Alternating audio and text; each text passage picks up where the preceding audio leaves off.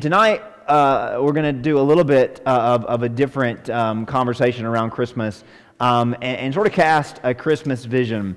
So if you got a Bible, open up to Isaiah 26, not your traditional Christmas text, I don't think, but one that I feel like, obviously the whole Bible tells the story of Jesus. I believe this chapter really speaks to the desire that should be, that can be in all of our hearts, to make much of Jesus, not just in this season, when it's easy to, when every song that is on the radio mentions the name of Christ, whether it wants to or not, right? The Christmas just evokes the real message and meaning and the Messiah behind the season. But in this season where Jesus is everywhere, in this season where it's so easy to talk about Him and to sing about Him and to think about Him, but what if we could somehow bottle this season up? And what if we could somehow conjure within us and create within us the desire that we have this week and the week over the last few weeks and the week to come, the desire that we have right now, what if we somehow could carry that with us to the whole year? The zeal, the passion, the devotion that we have to the name and the person of Jesus. And even as Christians, even as church members, even as churches, we sometimes lose sight of the bigger picture, of the real the real meaning behind all of this. But what if we could just bottle up the spirit of this season and sprinkle it out to every season, to every day? And I believe this vision that God's going to cast over us tonight will help us kind of get the idea that I believe the Spirit wants us to tonight. So we've talked plenty about Christmas, the ins and outs, the prelude, the main event, the thereafter. You all know the Christmas story. I can't add anything to the Christmas story that you won't already know. Every year, preaching in and out of the different text, I try to do my best to be faithful to the text and present the story as it is given to us. But you all are pretty smart and sharp in your Bibles. You know the story, and it's great to hear it again, I believe. But tonight, I want to do something a little different, to go back way before Christmas to the key players that help set the stage for Christmas. And as we all have been involved in Christmas programs and dramas and plays, we've seen the stage being set. We've even helped behind the scenes. But of course, Christmas as the real event in history, there was a lot of things that led up to it. A lot of people, a lot of key players that were a part of that stage dressing, part of that process. But what's brilliant about their stories in hindsight is that they didn't know what they were helping to set up for. Right? Now, you probably would not sign up to help set up for something if you didn't know what you were helping to set up for, right? You're not going to volunteer to do something if you don't have any idea what you're doing and why you're doing it and what the payoff's going to be. You want to be a part of something that you can understand that your impact is going to be useful, or your input is going to be beneficial in some way, shape, or form. But what's brilliant and humbling about the stories of those behind Christmas, behind the scenes, setting the stage all those years before, is they didn't know what they were helping to set up. They just acted as if it was the right thing to do. They just acted as if doing what they were called to do was the most important thing they could do, and they could not ignore this sense of calling, even though all the details weren't given to them, even though they didn't have the full picture. They barely had a picture at all. But they acted as if it was just too important to dismiss. They acted as if their obedience, as if their faithfulness was crucial considering what could be, not what absolutely was, because they didn't know. They acted as if their faithfulness was crucial considering what could be at stake, what might be at stake. They had no guarantee that anything was going to play out to be anything extraordinary. They had no guarantee that what they were working towards and what they were contributing towards, they had no guarantee that any of it at all was going to pay off or was going to be beneficial to the world or to themselves. But they acted as if their faithfulness could be so crucial because what could be at stake was just extraordinary and worth their attention.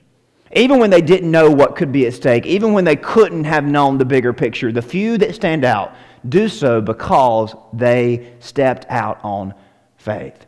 They chose to believe that their lives were contributing to an unseen work. They were okay with that. Now, the modern church member, not to knock anybody or anybody that's here or not here or elsewhere, the modern Christian, and I think our churches even encourage this, and this is not anybody's fault, but churches really the modern Christian, the modern church wants to try to convince people that you're always going to know and that you're always going to see tangible, direct A to Z, correlation between what you do and what comes out. But that's just not the case. And it's never been more evident than what happens before Christmas, because the people that were a part of this story, a part of the process leading up to this story, they could not see anything. Yet, they were obedient. They believed that though it was often and truly impossible to know their impact or the size of their contribution, they had to do what they were called to do. Now, this might not be the most popular message. It might not be the most popular, or the thing that starts the biggest movement, but it should. And this really is what we should always come back to, the examples that we have before us, the examples that really help set up all the major events that change the world. See, these few were driven by a passion and a conviction, a compulsion and an ought that there was a greater plan, there was a higher calling, there was an eternal purpose over us all.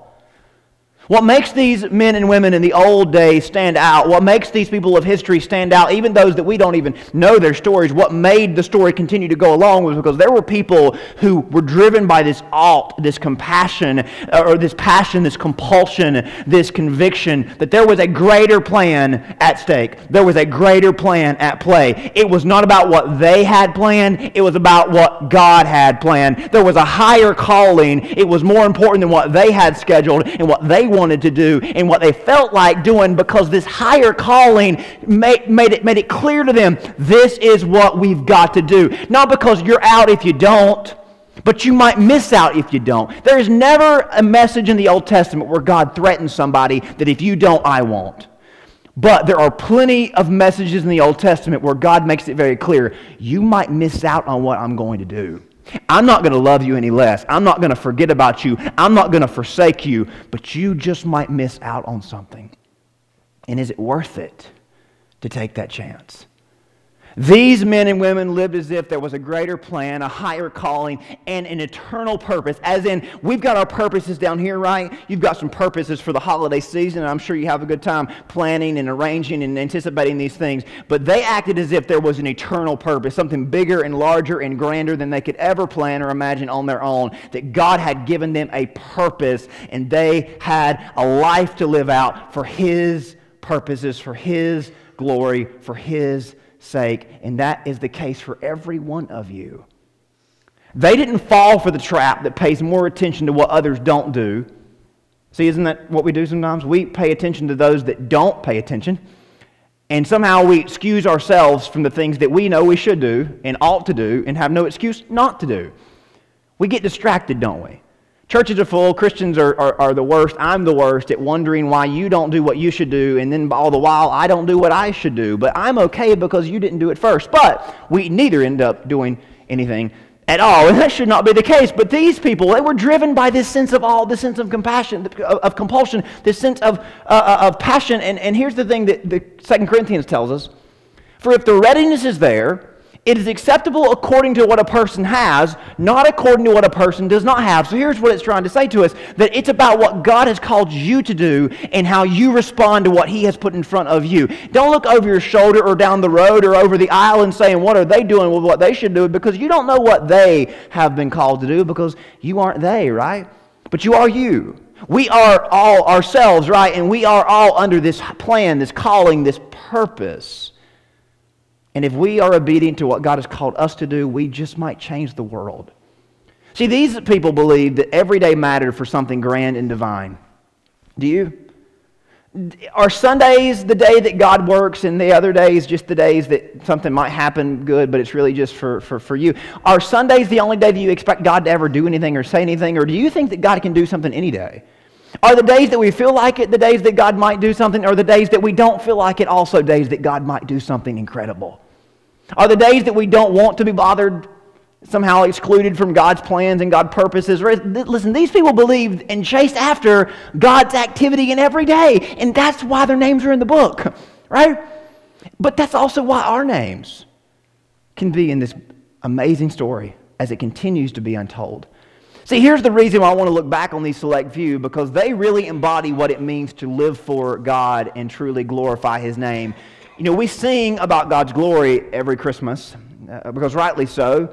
On that first Christmas, His glory streamed, and heavenly hosts sing hallelujah from here to there. But that was only possible because long before that starry night, there were once-in-a-generation individuals who chose to seek out God's glory every day. And they didn't make it to Christmas to see what it all looked like. They died years before. But see, if glories are going to continue to stream this side of Christmas, we've got to chase after that same purpose every single day.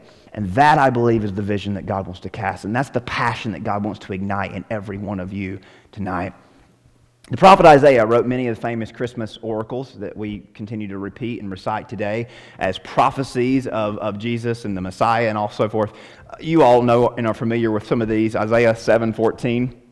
The Lord Himself will give you a sign. Behold, the virgin shall conceive and bear a son and shall call his name Emmanuel. Of course, Matthew quotes that prophecy in Matthew chapter 1 and attributes it to Jesus. Of course, how could it not be attributed to Jesus? Isaiah has another famous prophecy, Isaiah 9. For unto us a child is born, to us a son is given, and the government shall be upon His shoulder. His name shall be called Wonderful, Counselor, Mighty God, Everlasting Father, Prince of Peace. So these are wonderful promises that Isaiah has given us, but those aren't the promises or the prophecies I want to look at tonight. One of Isaiah's lesser-known prophecies really speaks to being a generation that can carry these promises forward. See, we love the Bible because we can read about promises that were fulfilled.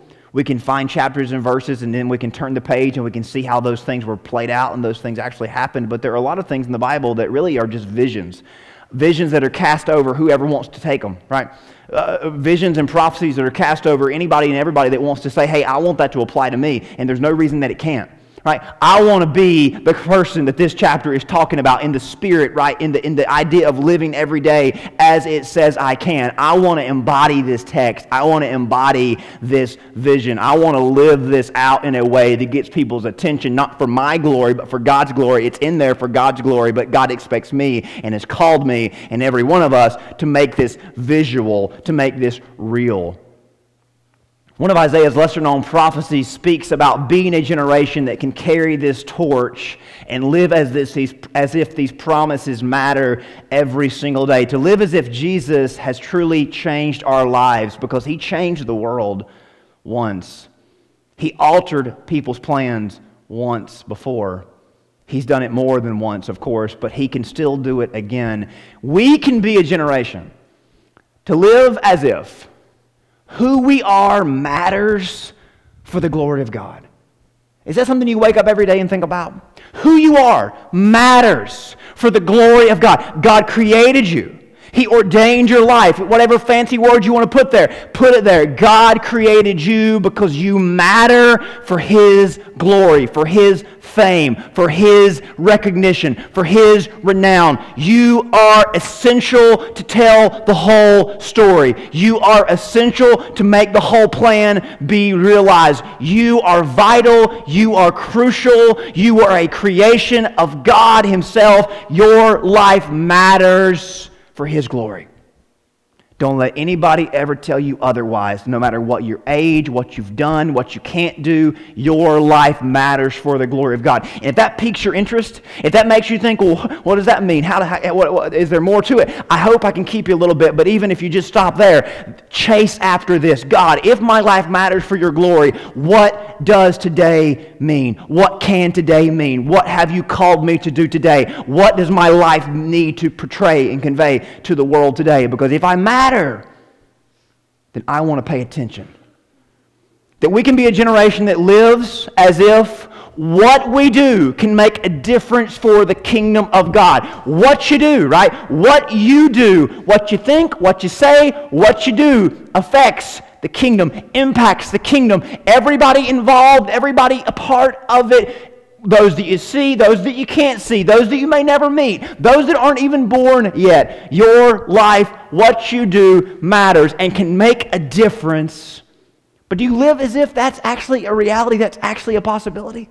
That what you do can make a difference For the kingdom of God. Oh, what are you going to do today? I don't know, but here's what I do know. What I do is going to make a difference. It might just move the needle a centimeter forward. It might just move the needle a little bit forward, but I know this. My life today matters, and what I do today is going to make a difference. What if we had that attitude?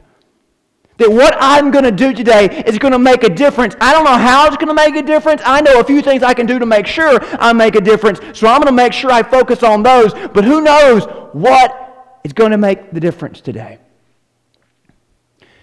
What if we could be a generation that lives as if what we say can be a testimony for the story of God? And in our world today, maybe not, say isn't the only proper word there, but what we share, right? What we say can be a testimony. Who knows, it could be the testimony that tells the story to somebody. Do you live that way? As if your life, your actions, and even your words can make a difference, can matter, and can be the testimony that tells the story to somebody.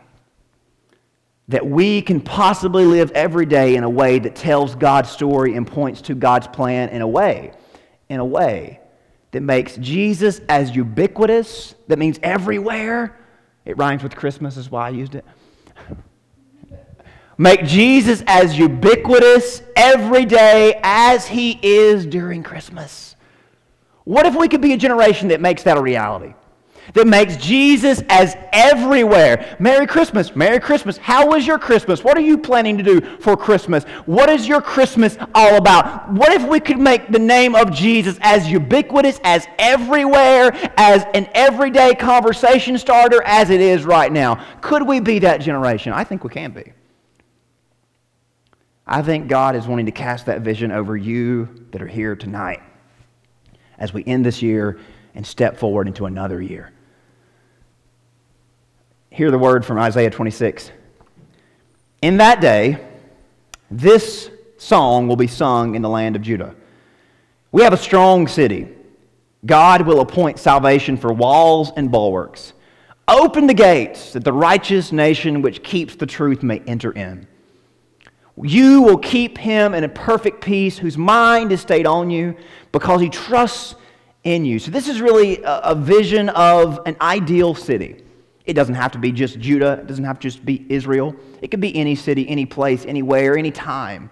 A city that is strong because it's full of people that trust in God for salvation, that have His peace, and their minds are on Him because the people trust in Him. This could be anybody. This could be y'all. This could be us right now in our church, in our city, in our country. Trust in the Lord forever, for in Yah, the Lord is everlasting strength. For He brings down those who dwell on high. The lofty city He lays it low. He lays it low to the ground. He brings it down to the dust. The foot shall tread on it, the feet of the poor and the steps of the needy. So here's what this vision also entails. That the city that looks like it has it all together, the people that look like they've got everything they could ever need, but they forget God, they have no future. They have no future. Now, we can interpret this all different ways, but the moral of the story is, if we put our stock in anything but the Lord, there's nothing securing or holding us up. So this vision gives us two different images, right? A strong city that may not look like it's full of the strongest people, but their hearts are trusting in the Lord. Meanwhile, there's another city that has everything that they could ever need, but it's crumbling. The way of the just is uprightness, O most upright. You weigh the path of the just. Yes, in the way of your judgment, O Lord, we have waited for you. The desire of our soul is for your name and for the remembrance of you. You hear that last part? The desire of our soul is for your name and for the remembrance, for the glory, for the recognition of you. So we want to be a generation that says our desire, our souls burn, and our hearts beat for your name. Our goal in life is to make the remembrance of God constant and everywhere. What if we live this way and we could make Him known and make His presence felt every day, as this scripture says is possible for a generation? What if we faced every day like these that set the stage? We believe even though we might not know. We're trusting in, even though we aren't sure, we're choosing to trust. What if? Could it be? Could God move? Could God breathe? Could God awaken? Maybe God will change. Maybe God will do something. Maybe something might matter. Something might happen. We don't know for sure, but we believe. We don't have a lot of certainty, but we believe our lives, our actions, and our words, we believe we've got a purpose. And we're going to be bold and loud and bright about it. And maybe it won't pay off, but what if it does? We're standing in the shadow of what God has done, but also standing on the brink of what God might do. See, what makes the ancient generation so different is they didn't know what God was going to do, but they also didn't have the backstory that we have. See, we know what God has done, and we stand on the brink of what He might do and what He can do because we know what He has done. Louis Giglio puts it better than I can. Those that change the world refuse to spend their 5 minutes in comparison to eternity. Their 5 minutes on earth. Those that change the world refuse to spend their brief time on earth living for the name of a brand, of a culture, of a company, of an organization, of a country, of a party. Those that live on earth for the glory of God, for the cause of God's kingdom, for a purpose bigger than anything else. They refuse to waste their life living for the name of just a culture, just a brand, just a trend, just a company, just a country, just a party. Those that change the world refuse to live for my name or your name or any other name other than the name that is above all names. Those that change the world refuse to settle for less than His name and His glory. They reach beyond, and everything that they do, they reach for what God might be up to. If you read the genealogy of Jesus, I'm not going to read it just for the sake of time, but if you read Matthew 1, Luke 3 also tells it, you see these names that in the lineage and family tree of Jesus. And not just those people, but there are many that were in and around the stories of Jesus and the stories of those that were in His lineage that ultimately contributed to a much larger story. The story of God Almighty, His vision and purpose for planet Earth, for every one of us. I want to spotlight just two of them. It set an example and a model for us to follow so that we might learn from them. Because they clearly were an Isaiah 26 generation. They were individuals that were once in a generation kinds of people that made a difference, that knew their lives mattered, and that their testimonies added to the story. So may we be as they were and say, this is our desire, Lord. It's your name and your remembrance, your kingdom and your glory. It's all about what you're up to, and you've included us in this story, and that's amazing to think of, that you've added us in. In the grand scheme of things, I think the best person to start with is, in retrospect, is Abraham. Abraham is a man who comes out of nowhere because God called him out of nowhere. Before there was a Bible, there were no Bibles on shelves. There was no stories written down. There was really no faith community. There was no religion that we would point to as the faith community. God called Abraham out of nowhere. Before there was anything that would have made this easy for him. He was from a family that worshipped many different gods, many different idols. They worshipped the stars. They worshipped rocks. They worshipped the culture that they were a part of. There were stories of men like Adam and Enoch and Noah that had believed in a one true God, but they were just legends at this point in the world. But I want you to hear God's call to Abraham. And imagine, this is out of nowhere. The Lord said to Abram, "Go from your country and your kindred and your father's house to a land that I will show you." So here's the translation. Abraham, I want you to leave everything. Your bank account, your 401k, your job, all your security, all your insurance, all your loved ones, all your stuff. Leave it all. I want you to leave it all, and I'm not even going to tell you where I'm taking you. And I'm not even going to really give it to you. I'm just going to take you to the area that's going to end up being in years from now. But Abraham, I want you to follow me. I want you to follow me, and I don't really give you anything to really trust me on, give you any security or any reason to believe me. I just want you to trust my words. And here's what I'm going to tell you, Abraham. I will make you a great nation. I will bless you and make your name great so that you will be a blessing. But this isn't going to happen for years after your life. I'm going to give you a tease of it, but I really can't show you this. I can't give you proof of this. I'm not going to take you into the future and say, look at this, Abraham, but I just want you to believe me when I tell you I'm going to make you really famous. I will bless those who bless you, and him who dishonors you I will curse. In you all the families of the earth shall be blessed. But listen, that didn't do anything for Abraham. He didn't see any of that. He didn't experience any of that. He just had to respond to God with all that he had, which was, hey, I hear you. And I can live every day for me. And I can be 1 in a million in the land of Ur. And I can do what I've been doing for the last couple of years. And I can just be somebody. Or I can be yours.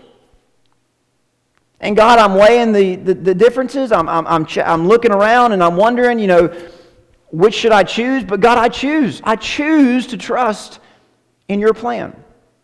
We don't know why. We don't see a prayer that he prayed where he really wrestles through his emotions or through his skepticism. He just says, okay, God, I'm in. And I believe the only reason that we can come to is that he looked at the possibilities, he weighed the odds and thought, what if I miss something?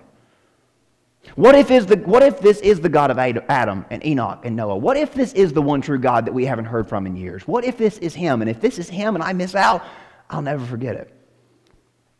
But this next verse is really what I want to focus on. So Abraham went as the Lord had told him, and Lot went with him. Oh, by the way, he was 75 years old when he decided to pack his bags, quit his job, leave his family, leave his hometown. And oh, by the way, he's going to have his name changed in the whole process of this. That's really not good for your reputation and your recognition, right? Whenever people who've known you can't even contact you, can't even look you up and say, well, is this the Abraham I knew? Because he wasn't named Abraham, right? God called him. He does what God calls him to do. But guess what? Somebody was watching him. You have no idea what might hang in the balance of your obedience to God. You have no idea who might hang in the balance of your obedience to God. You see that Abraham followed the Lord, Lot followed the Lord too. You see, in every step we take is setting a trend, establishing a path, making a distinct lifestyle out of following God that somebody else might say, I can do that too. Every step we take away from living for lesser things and lesser names and living for the name is transcending and transforming society. Abraham didn't know what was on the line, but he walked a line of faith and obedience. And when things got shaky, when things got tight and intense, he did not budge. He doubled down on faith. When life got crazy, he listened to God's voice. He did not bail out. A few years later, Abraham had gotten involved in a scuffle, and he was a wanted man. He didn't do anything wrong. He just saved his nephew from trouble. And the scripture said that a lot of the people were out to get him, and the Lord came to Abraham and said after those things, "Fear not, Abram. I am your shield. I am your reward. It shall be very great." I know you're afraid, Abraham, and you're wondering if this was worth it, but listen, buddy, I'm here for you. I've got your back. I'm still planning something big. But Abraham responds, "Oh, Lord God, what will you give me? For I'm still childless. The only heir I have is a slave. Remember that promise? Going to make your name great and going to make you a man of many children, a father of a great nation. I don't even have a child yet." And God says, "Abraham, don't worry. This man shall not be your heir, your very own son." Listen, Abraham, you're still living on the promises. I haven't given you any proof yet, but just continue to believe. He said, "Abraham, you can look to the heavens and you can number the stars, if you could even do that. So shall your offspring be." He says, "Abraham, again, I'm not going to give you any concrete evidence, but I just want you to trust me." And again, I think Abraham weighed the odds and weighed the options and thought, what if I miss out on something completely amazing? What if this is the way God plans on changing the world? And if I bail out now, I'll miss it. So I guess I'm in. So Abraham believed. He trusted the Lord. And God counted that to him as if he was a righteous, perfect man. A man through whom he would definitely change the world. We ought to read that passage over and over again and remember and be reminded of just what was on the line. God promises to shield us from an inferior path, even though we've got plenty of legitimate distractions and reasons to doubt. We have to turn to God. We have to trust in God. If we're going to be a people that continues to carry this torch that lit up the night sky so many years ago, we have to be like Abraham. But it's not just about our obedience. It's also about how we worship the Lord. The way we worship is crucial in displaying to the world that His name and His glory are our only desires. When I think of people in Jesus' lineage that lived lives of true devotion and pure worship, I think of King David. He was the one who was known for his songs, having a heart after God, on fire for God. He was always attributing things to God. He saw God as involved in everything. He invited God to enter into every scenario, even in the ones he royally messed up. He was quick to invite and welcome God into, believing that worship was the beginning of creating a revolution. David wanted to enlarge the platform God had given him and share it with others. David, of course, was the fulfillment to Abraham, as the nation that Abraham was promised was given to David, and David ruled over that nation. David knew this nation, this platform was too sacred to hold on to for himself, though. Which prompts the question, what if we lived each day as if the platform God has given us was just too good to keep to ourselves? And platform, it just means the influence that you have, the blessings you've been given, the opportunities that you have. What if you lived each day as if the platform was wider and bigger than just what you can fit on it, what you can do with it? What if we welcomed others onto it, shared with others from it, served others with it? What if we realized that what God has given us is just a piece, just a part of what He wants to do for everybody and give to everybody?